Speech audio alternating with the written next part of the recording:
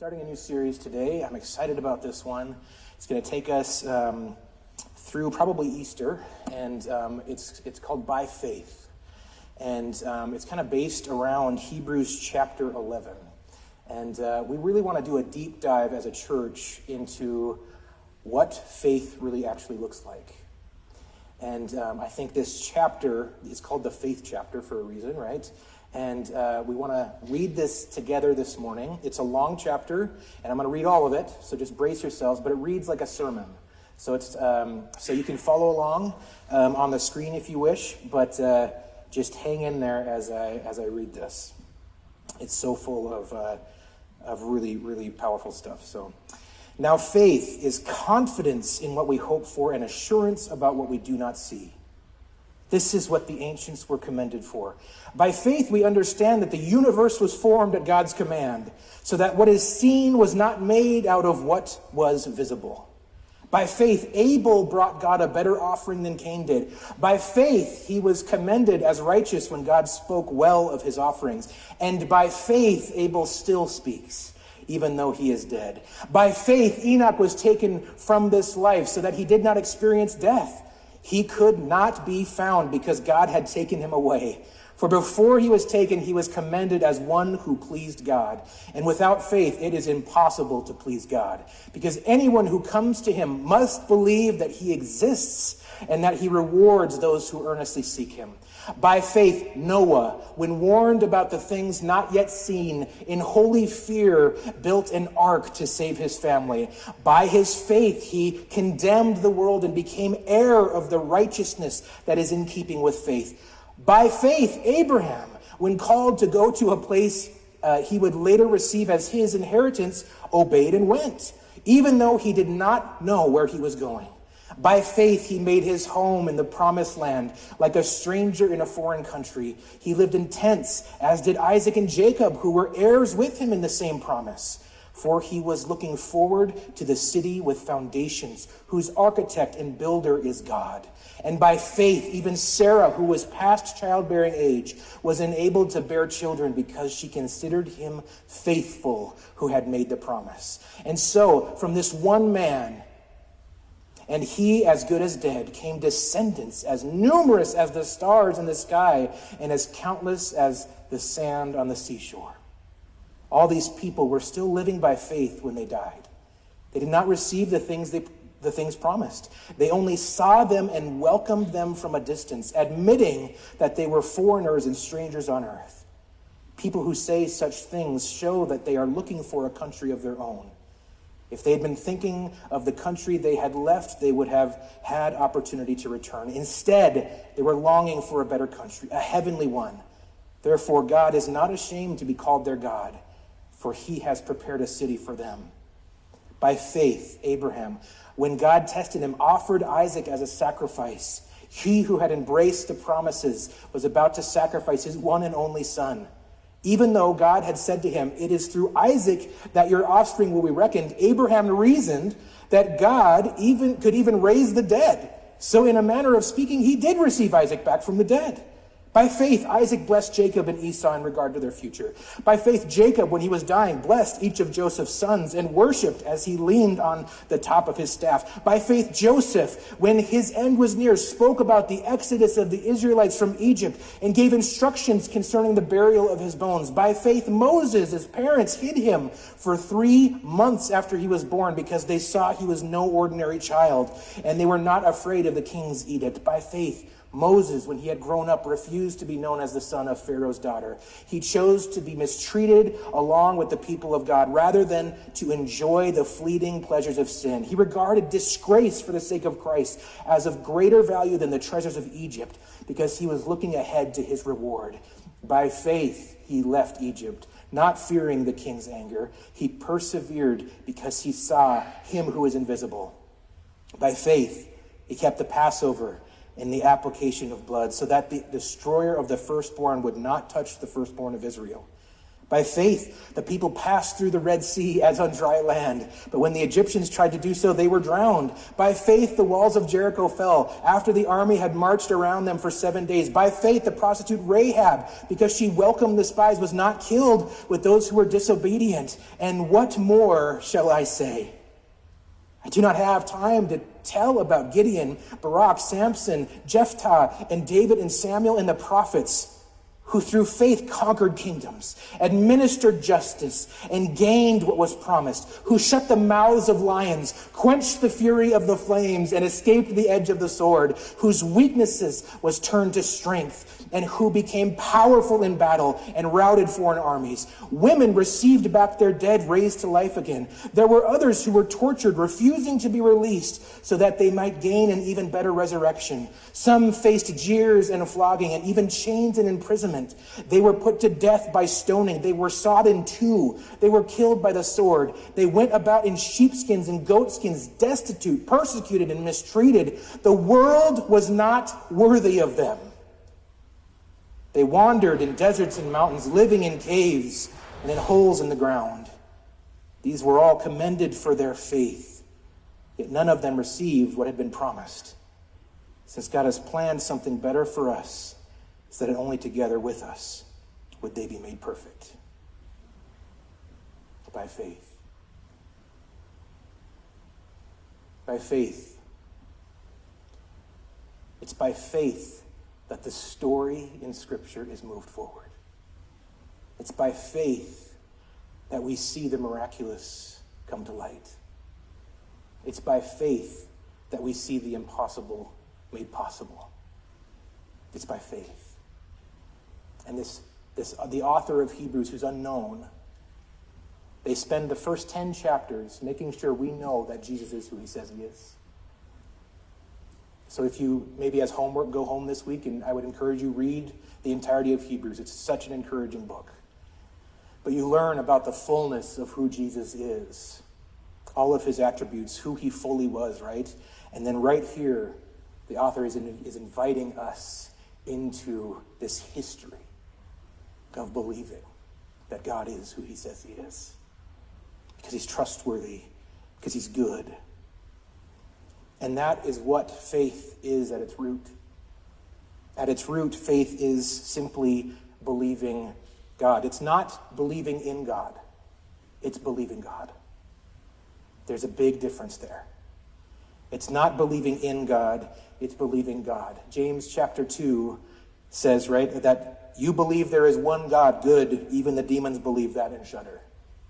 So we know that faith is not just believing in God, because the demons all believe in God, right? But they're still demons. So belief in and of itself is not faith. And so we have to get that right. Far too often we talk about my faith, our faith. And I think too often we think of it as our religion, our belief system, right? But again, faith is so much more than what you say you believe, right? And today I want to point out 3 requirements for belief to really become what faith is meant to be. So, the first thing is that faith requires reason. Faith requires reason.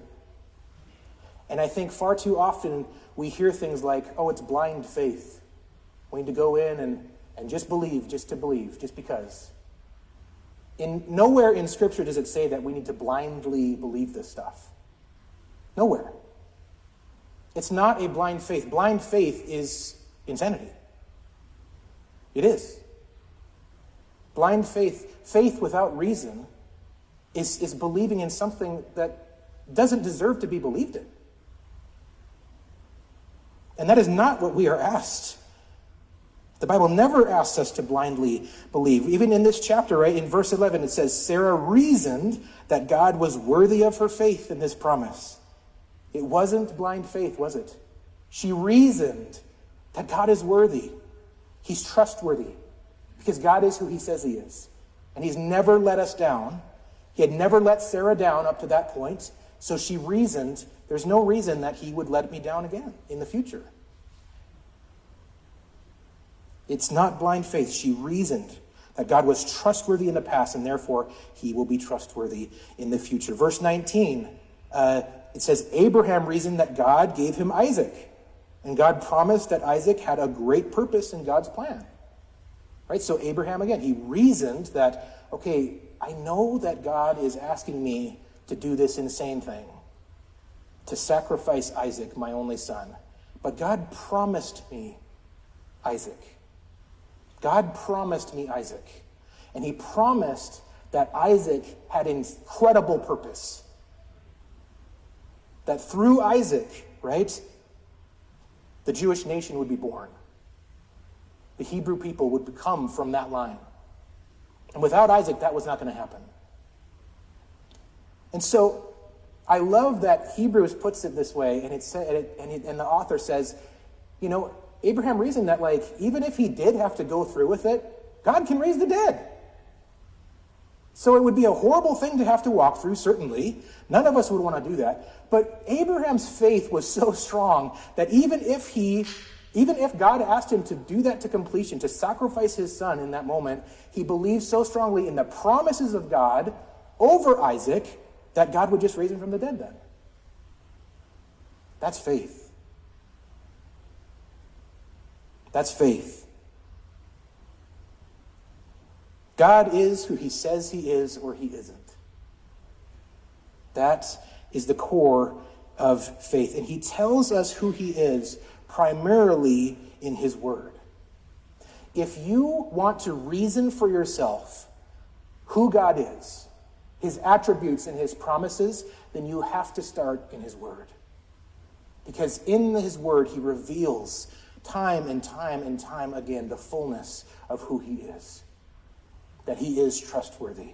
That he is who he says he is. He is God Almighty. He is the Creator. He is all things to us. He is every good. That is our Father. That is our God. But if we say that we believe in him, then we have to believe in who he says he is, not who we say he is, not who somebody else says he is, who he says he is. You tracking with me? And again, the primary way that he has revealed himself to mankind is through his word. Is through his word to us.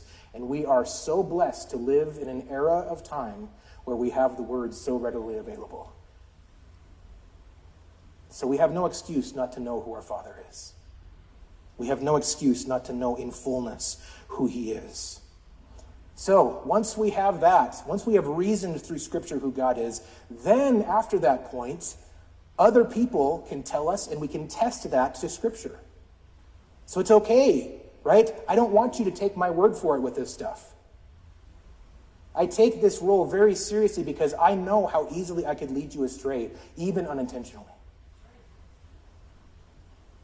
I know that when I'm talking about faith, there is a wide spectrum of belief system on how faith works. And so I have to be diligent, to be settled in myself, to do the research, to read Scripture, to know for myself, I believe wholeheartedly that this is what faith is. That this is what God is asking of us. And this is who he is. I have to be confident in that. And I expect you to hold me to the word. Not to myself, not to my denomination, not to anything else, but to the word. So my job is to deliver the word, deliver how God has revealed himself to us through his word. And I'm asking you, right, as a community, right, we do that together to experience the fullness of God together after that. First, through the word. Secondarily, through the experience of ourselves and others, sharing those stories, right? It's vital that we do that. And we don't have to look any further. You know, I was thinking about, you know, our faith, and I was thinking about the weather, right? And we in Arizona, right, how many of you dress warmer than you should just because we're tired of summer? Right? We dress way warmer than we should. And I do it. I'm like, I don't care. I'm putting the flannel on. It's 80 degrees out there today, but I'm hanging on. I'm like, And you know why? It's because I know what's coming. Because I know if I hang on long enough, it's going to start cooling off out here. And sometimes, right, sometimes it doesn't when I think it should, right? Sometimes it's like Halloween and it's still 90 and I'm like, come on! Like, come on! I'm so tired of the heat. I'm so tired of this. Just let the cool come, right? And so we hang on. But I know that it's coming. I know that at some point it's going to come because I have faith, because I've experienced it before, because the weatherman tells me, right? Because I've lived it. We have things like the Farmer's Almanac that tells us how far back, like forever, right? Since they've begun recording it, we know exactly how seasons work. We know when we should be able to expect certain storm systems and all that kind of stuff. We have the weather pretty well in hand. We do a pretty good job. We're not perfect by any means, right? But we kind of get how seasons work now. Every single year we can count on by faith that the sun will come, that the snow will melt, that the flowers will bloom, that rain will fall at some point. By faith, we believe those things. And so it should be no different with our faith in our Father. We should be just as sure of his promises as we are that spring will come at the end of winter, that winter will come at the end of fall. We should have that same confidence. Why? Who made the seasons? Who made the seasons? Who made the weather? Why should our faith in anything else be any different than our faith in the weather? You hearing me? Faith is worthy of our reason.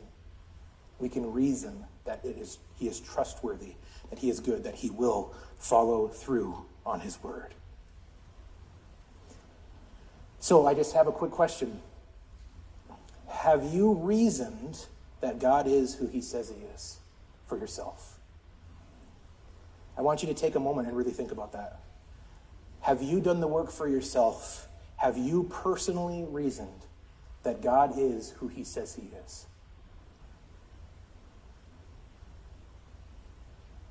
I hope you don't simply rely on me or somebody else in your life. I hope that what I say shores up your belief, shores up your confidence that God is who he says he is. But we each must do it ourselves. Have you reasoned for yourself that God is who he says he is? Okay, next, faith requires a response. It's one thing to reason that God is who he says he is, but then we have to respond. Going back to the weather thing, right? If I just wore warm clothes all year long and just ignored everything going around me and the season changes and I'm just like, well, whatever, it doesn't matter. Like, or I don't believe in summer. Right? Like, I could do that. But I have to change. I have to do things to respond to changes in life, to changes in weather, right? Even I should be responding to those things. If I know the rain season is coming, then I should respond by making sure that my car's tires are doing okay, making sure that the windshield wipers are working. I should do those things. Because my reasoning, knowing what's coming, requires a response. If I ignore that, then it could mean danger. Then I could be intentionally putting myself and my family in danger by ignoring that. So what I have reasoned requires a response. So my reasoning that God is who he says he is, that has to turn into a response in my life. You know, the Bible would be pretty thin if nobody responded to their faith. We wouldn't have what I just read at all. All those would be, and Abraham believed, but he didn't actually do anything about it. So Isaac was never born, and that would be all it was. Abraham, a very short story, everything pretty much else after that would not be there. Faith requires a response. Noah would have drowned Noah and his family would have drowned. Abraham and Sarah, right, never would have had any children. Moses would never have spoken to Pharaoh. He would have never seen the Red Sea part. He would have never seen God's provision of manna in the desert, right? He would have never seen the pillar of cloud and the pillar of fire. He would have never seen those things if he didn't respond to his reasoning that God was trustworthy. If he didn't say yes, if he didn't do what God was asking of him, he would have never seen those things. The Bible would be a pretty sad book, to be honest. But by faith, we have this incredible scripture filled with stories of people responding to God and his promises, of people responding to his call on their life, to saying yes to him. When I talk to people about coming to Jesus, sometimes I get an answer of, I just don't feel like I'm ready yet. And that's common, and that's okay. They haven't reasoned for themselves that this is something that they want to do yet. But I will ask a question sometimes, and I'll say, okay, if you were going on a trip to Yosemite, and you've never been to Yosemite before, what would you do? Well, I'd probably talk to some people about that I knew that had been there, get their experience on it. I might even pick up a map or watch some videos on YouTube just to see what it's like, or maybe even read a guidebook or something like that, right? We would do all those things. But at some point, you have to step foot in Yosemite. Otherwise, what's the point? And the moment you step foot in Yosemite, it's now your experience. It's not somebody else's experience anymore. It's now your experience. Yosemite would look complete. It didn't matter what anybody else said, because whatever path you take, nobody else that you talk to would have taken that exact same path in that exact same weather, in the exact same time of day, with the exact same people. Your experience, no matter who you are, would be completely and totally unique. But you can trust that Yosemite's there. You can trust that there's really cool stuff there, that it's worth visiting, that it's a good place. You can trust those things, right? You can reason that Yosemite would be a neat place to go visit someday. But even if you say no to go into Yosemite, that requires a response, doesn't it? That would be really cool to see, but I'll probably never do that. I was thinking about how to illustrate this a bit, and I have this chair up here, right? So I'm the only one standing in a room full of people sitting down, okay? Just imagine if I didn't know how to sit down. Imagine if I didn't know what a chair was, and I see you guys sitting down. It's a little bit dark in here, so maybe it's just I guess they're sitting, they're doing something. It doesn't really make sense to me what they're doing with their body posture. I know it's not standing, but it's something, right? And say I was curious, and say I said, okay, so I would like to try that. I'd be curious how to try that. But I don't see a chair in front of me. I think there's something behind me. Now, I'm going to ask you, I'm putting my trust in you guys here. I'm going to back up, and I'm going to ask you to guide me into this chair. I've had 2 back surgeries, and so if you screw this up for me, I'm sending you all the bill, okay? All right, but I'm trusting you here. So I want you to guide me into this chair. What am I supposed to do? Tell me. 3, 4, 5. Okay, now what? Huh? A little bit more this way? Okay.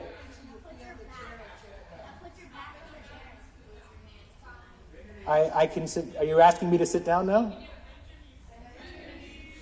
Okay. Okay. Sat down. Hey. Hey. So, I know that's maybe a silly thing, right? But the reality is that, that is what our faith is to other people. Our faith becomes real when we start trusting God. When we set foot in Yosemite, it's different than when we just research the outside of it. When we walk hand in hand in our journey with God, when Jesus takes us along, when he's leading us and guiding us through different trails, through different paths, through horrendous, difficult valleys and over really hard mountains, right? We know that we can trust God through those things, but from somebody who's never put their trust in him, it's this terrifying thought. They don't know what that's like. They don't understand what it is to put your full faith in the chair that you're sitting in. You're trusting that chair to hold you up, to keep you from falling, to cushion you, to comfort you when you're tired. Something that you can always rely on. And when you're trying to tell somebody who has never sat down before, who doesn't even know what a chair is, it's a hard prospect for them. And so, we have got to be so careful in how we lead in others into their faith. We've got to be so careful that we aren't leading them astray. That we aren't saying the chair is somewhere way over there when God's placed it right here. I had to put my faith in you guys. I knew that you weren't going to let me down there. But what if you did? I would never trust a chair again. I'd never try to sit down. I would have injured myself. It would have been a bad day. And I would have just completely ignored, right, anybody who ever tried to tell me to sit down again. We have to be careful, don't we? We have to be so careful that we show others that the chair is trustworthy, that the chair is good, that God is good, that he is trustworthy, that he holds us up, that he comforts us in difficulty, that life doesn't necessarily mean it's going to be easy, right? But we know that we are supported and guided, and that he is with us in the midst of those difficulties. Amen?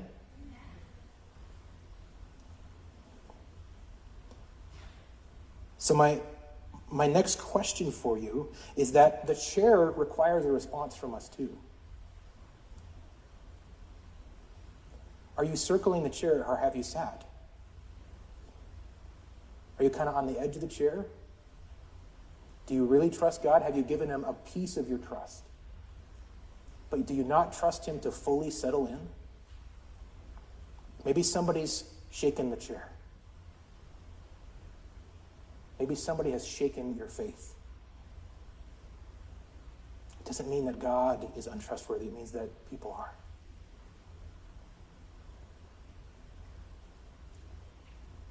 But God is worth putting our trust, putting our whole selves into. And I would just ask that before we move on, that you gauge for yourself, how in are you? Does he have your full trust? Only you can answer that.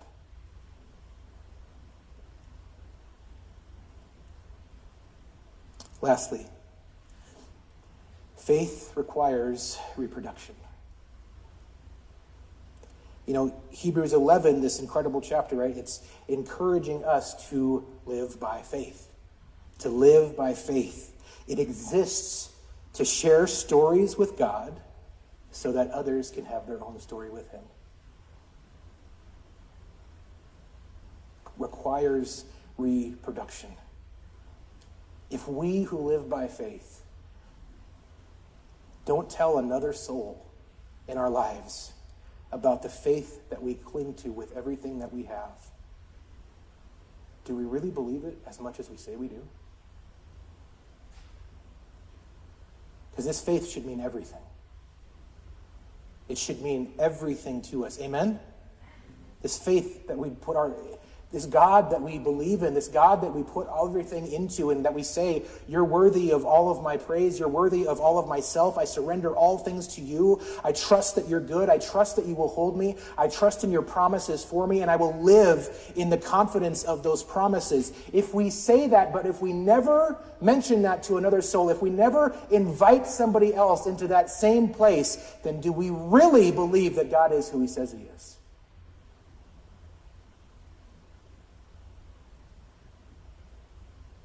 Others have done that for you, amen?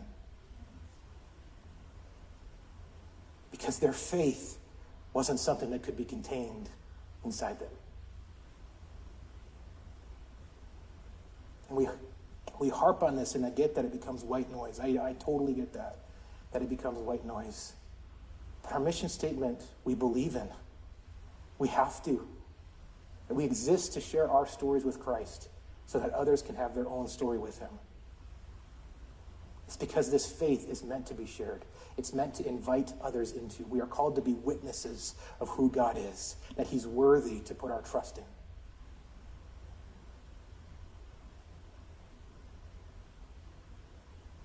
When you heard Hebrews 11 this morning, I'm not asking you to lie or make anything up, but did it stir anything in you? Anything? When I read that this morning, did anything stir in you of like a, wow, like, it's crazy? By faith. By faith. And faith is far too large of a topic to be able to really unpack in this one sermon, guys. There is so much to it. And so we're going to be exploring this over the next several months. What it really means to walk by faith, to live by faith, to breathe every breath by faith, that every action that we take, every thought is held captive in us by our faith and is released by our faith. We take steps by faith. We rest by faith. Everything is meant to be done by faith if we are called, if we're calling ourselves followers of Jesus, then we are called to live our lives by faith, to show others this faith that we cling to, that God is who he says he is. You know, I think about legacy with this as well. You know, our faith requires a response. And the way we carry our faith is our legacy. It's what follows after us. And again, this hall of faith that we're reading, the faith chapter, right? Every single one of those people has been dead for a really long time. But we remember them and they are associated with faith. I love the one line, it says that Abel still speaks even though he's dead. He still speaks. His faith still speaks to us and screams, put your faith in God. Put your faith in the Almighty. It screams out to us from the grave. Put your faith. Put your faith in the Father. So, I just want to go over these one more time, right? Our reason, faith by reason, faith must come through response, right? And faith must come through reproducing our faith in others, seeing it reproduced in others. And so I would just ask right now that, where are you in that equation, right? Where are you in those steps? Are you still in the reasoning phase? And I want you to know it's okay, whatever you're in. Are you still in the reasoning phase? Are you still reasoning through whether God really is who he says he is or not? Or maybe you've settled that, but maybe now you're having a hard time putting that to action and responding to that belief that God is who he says he is, and putting all things in your life, your family, your finances, your health, all things in the hands of God. Maybe you're struggling in that area, and that's okay. Maybe you're struggling today. Maybe you figured out the reason part. Maybe you've figured out, for the most part, that you have done what you can to personally respond. But I need you to know that God is also asking you, right, to reproduce that. So where are you at in your reproducing of your faith? Are you seeing it reproduced in your family? Your kids, siblings, parents, whoever is in your family, and your friends, co-workers. Are you seeing it reproduced, or are you hiding it?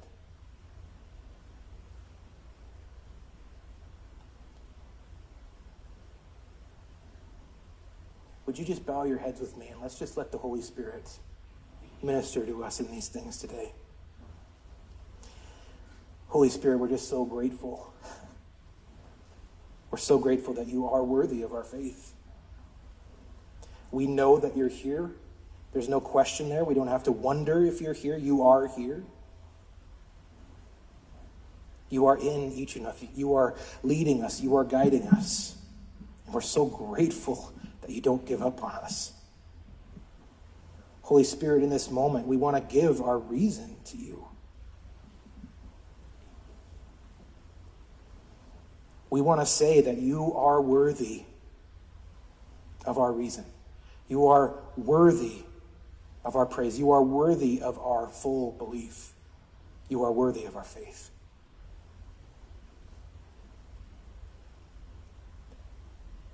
So if today you're feeling that you need to make a stand in your reasoning, that you want to say, no, I am going to give 100% of my faith to God, and I'm going to stand here and choose today and say that God is who he says he is. If that's you today, if you know that that is something that the Holy Spirit is asking you to respond to, would you stand right now?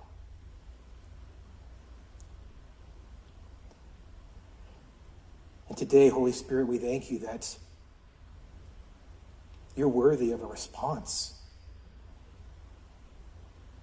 That we want to put our full faith in you, and we want to hand over every single thing to you.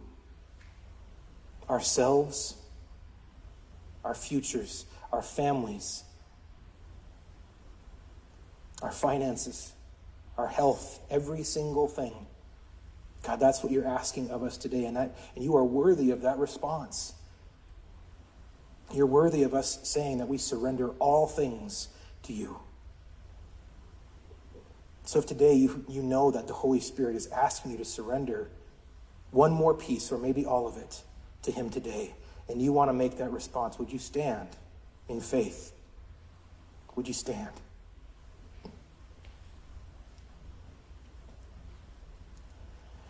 And lastly, Holy Spirit, people are desperate.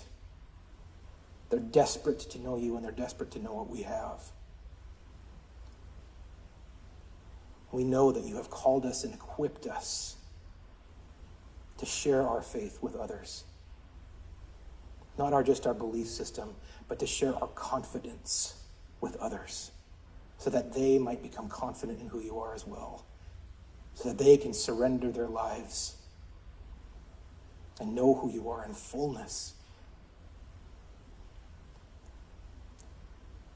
Help us be bold, Holy Spirit. Bring to mind the people right now that you're asking us to reproduce our faith into, whether it's our families, our friends, co-workers, neighbors. But if right now you want to make that stand and you want to tell the Holy Spirit, yes, I will reproduce my faith. I know you're asking that of me, and I will reproduce my faith. I will do that work. I will seek opportunities to tell others about who you are. If that's the decision that you know you want to make today, would you stand? Would you stand? Father, we know that you see these responses and you look at them as beautiful. You look at them as beautiful, Father.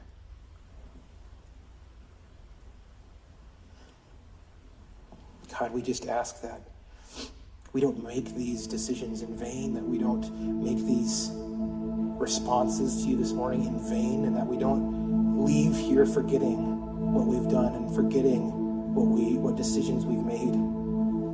So Holy Spirit, we ask for opportunities to exercise those things the moment even we walk out this door. And I know what that means. I know that means that there's going to be moments that we're going to have to choose. Are we going to trust you, or are we going to try to control something ourselves? Are we going to let fear guide us, or are we going to surrender things, and we're going to say that, God, no, you are above this. You are above all things. I'm not concerned about what this world is telling me. I'm not concerned about what might be. I want to concern myself with who you are and who you say I am and who you say I'm going to be.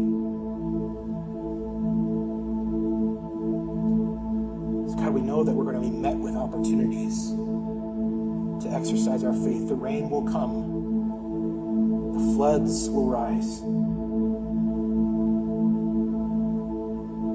By faith, God, I just pray that each of us would respond to what you've asked us, to put our faith in you so that we don't drown. We are held above the water because of you.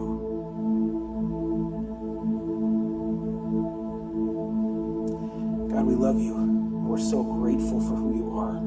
Grateful that we can put our trust, our faith, ourselves in you. We love you.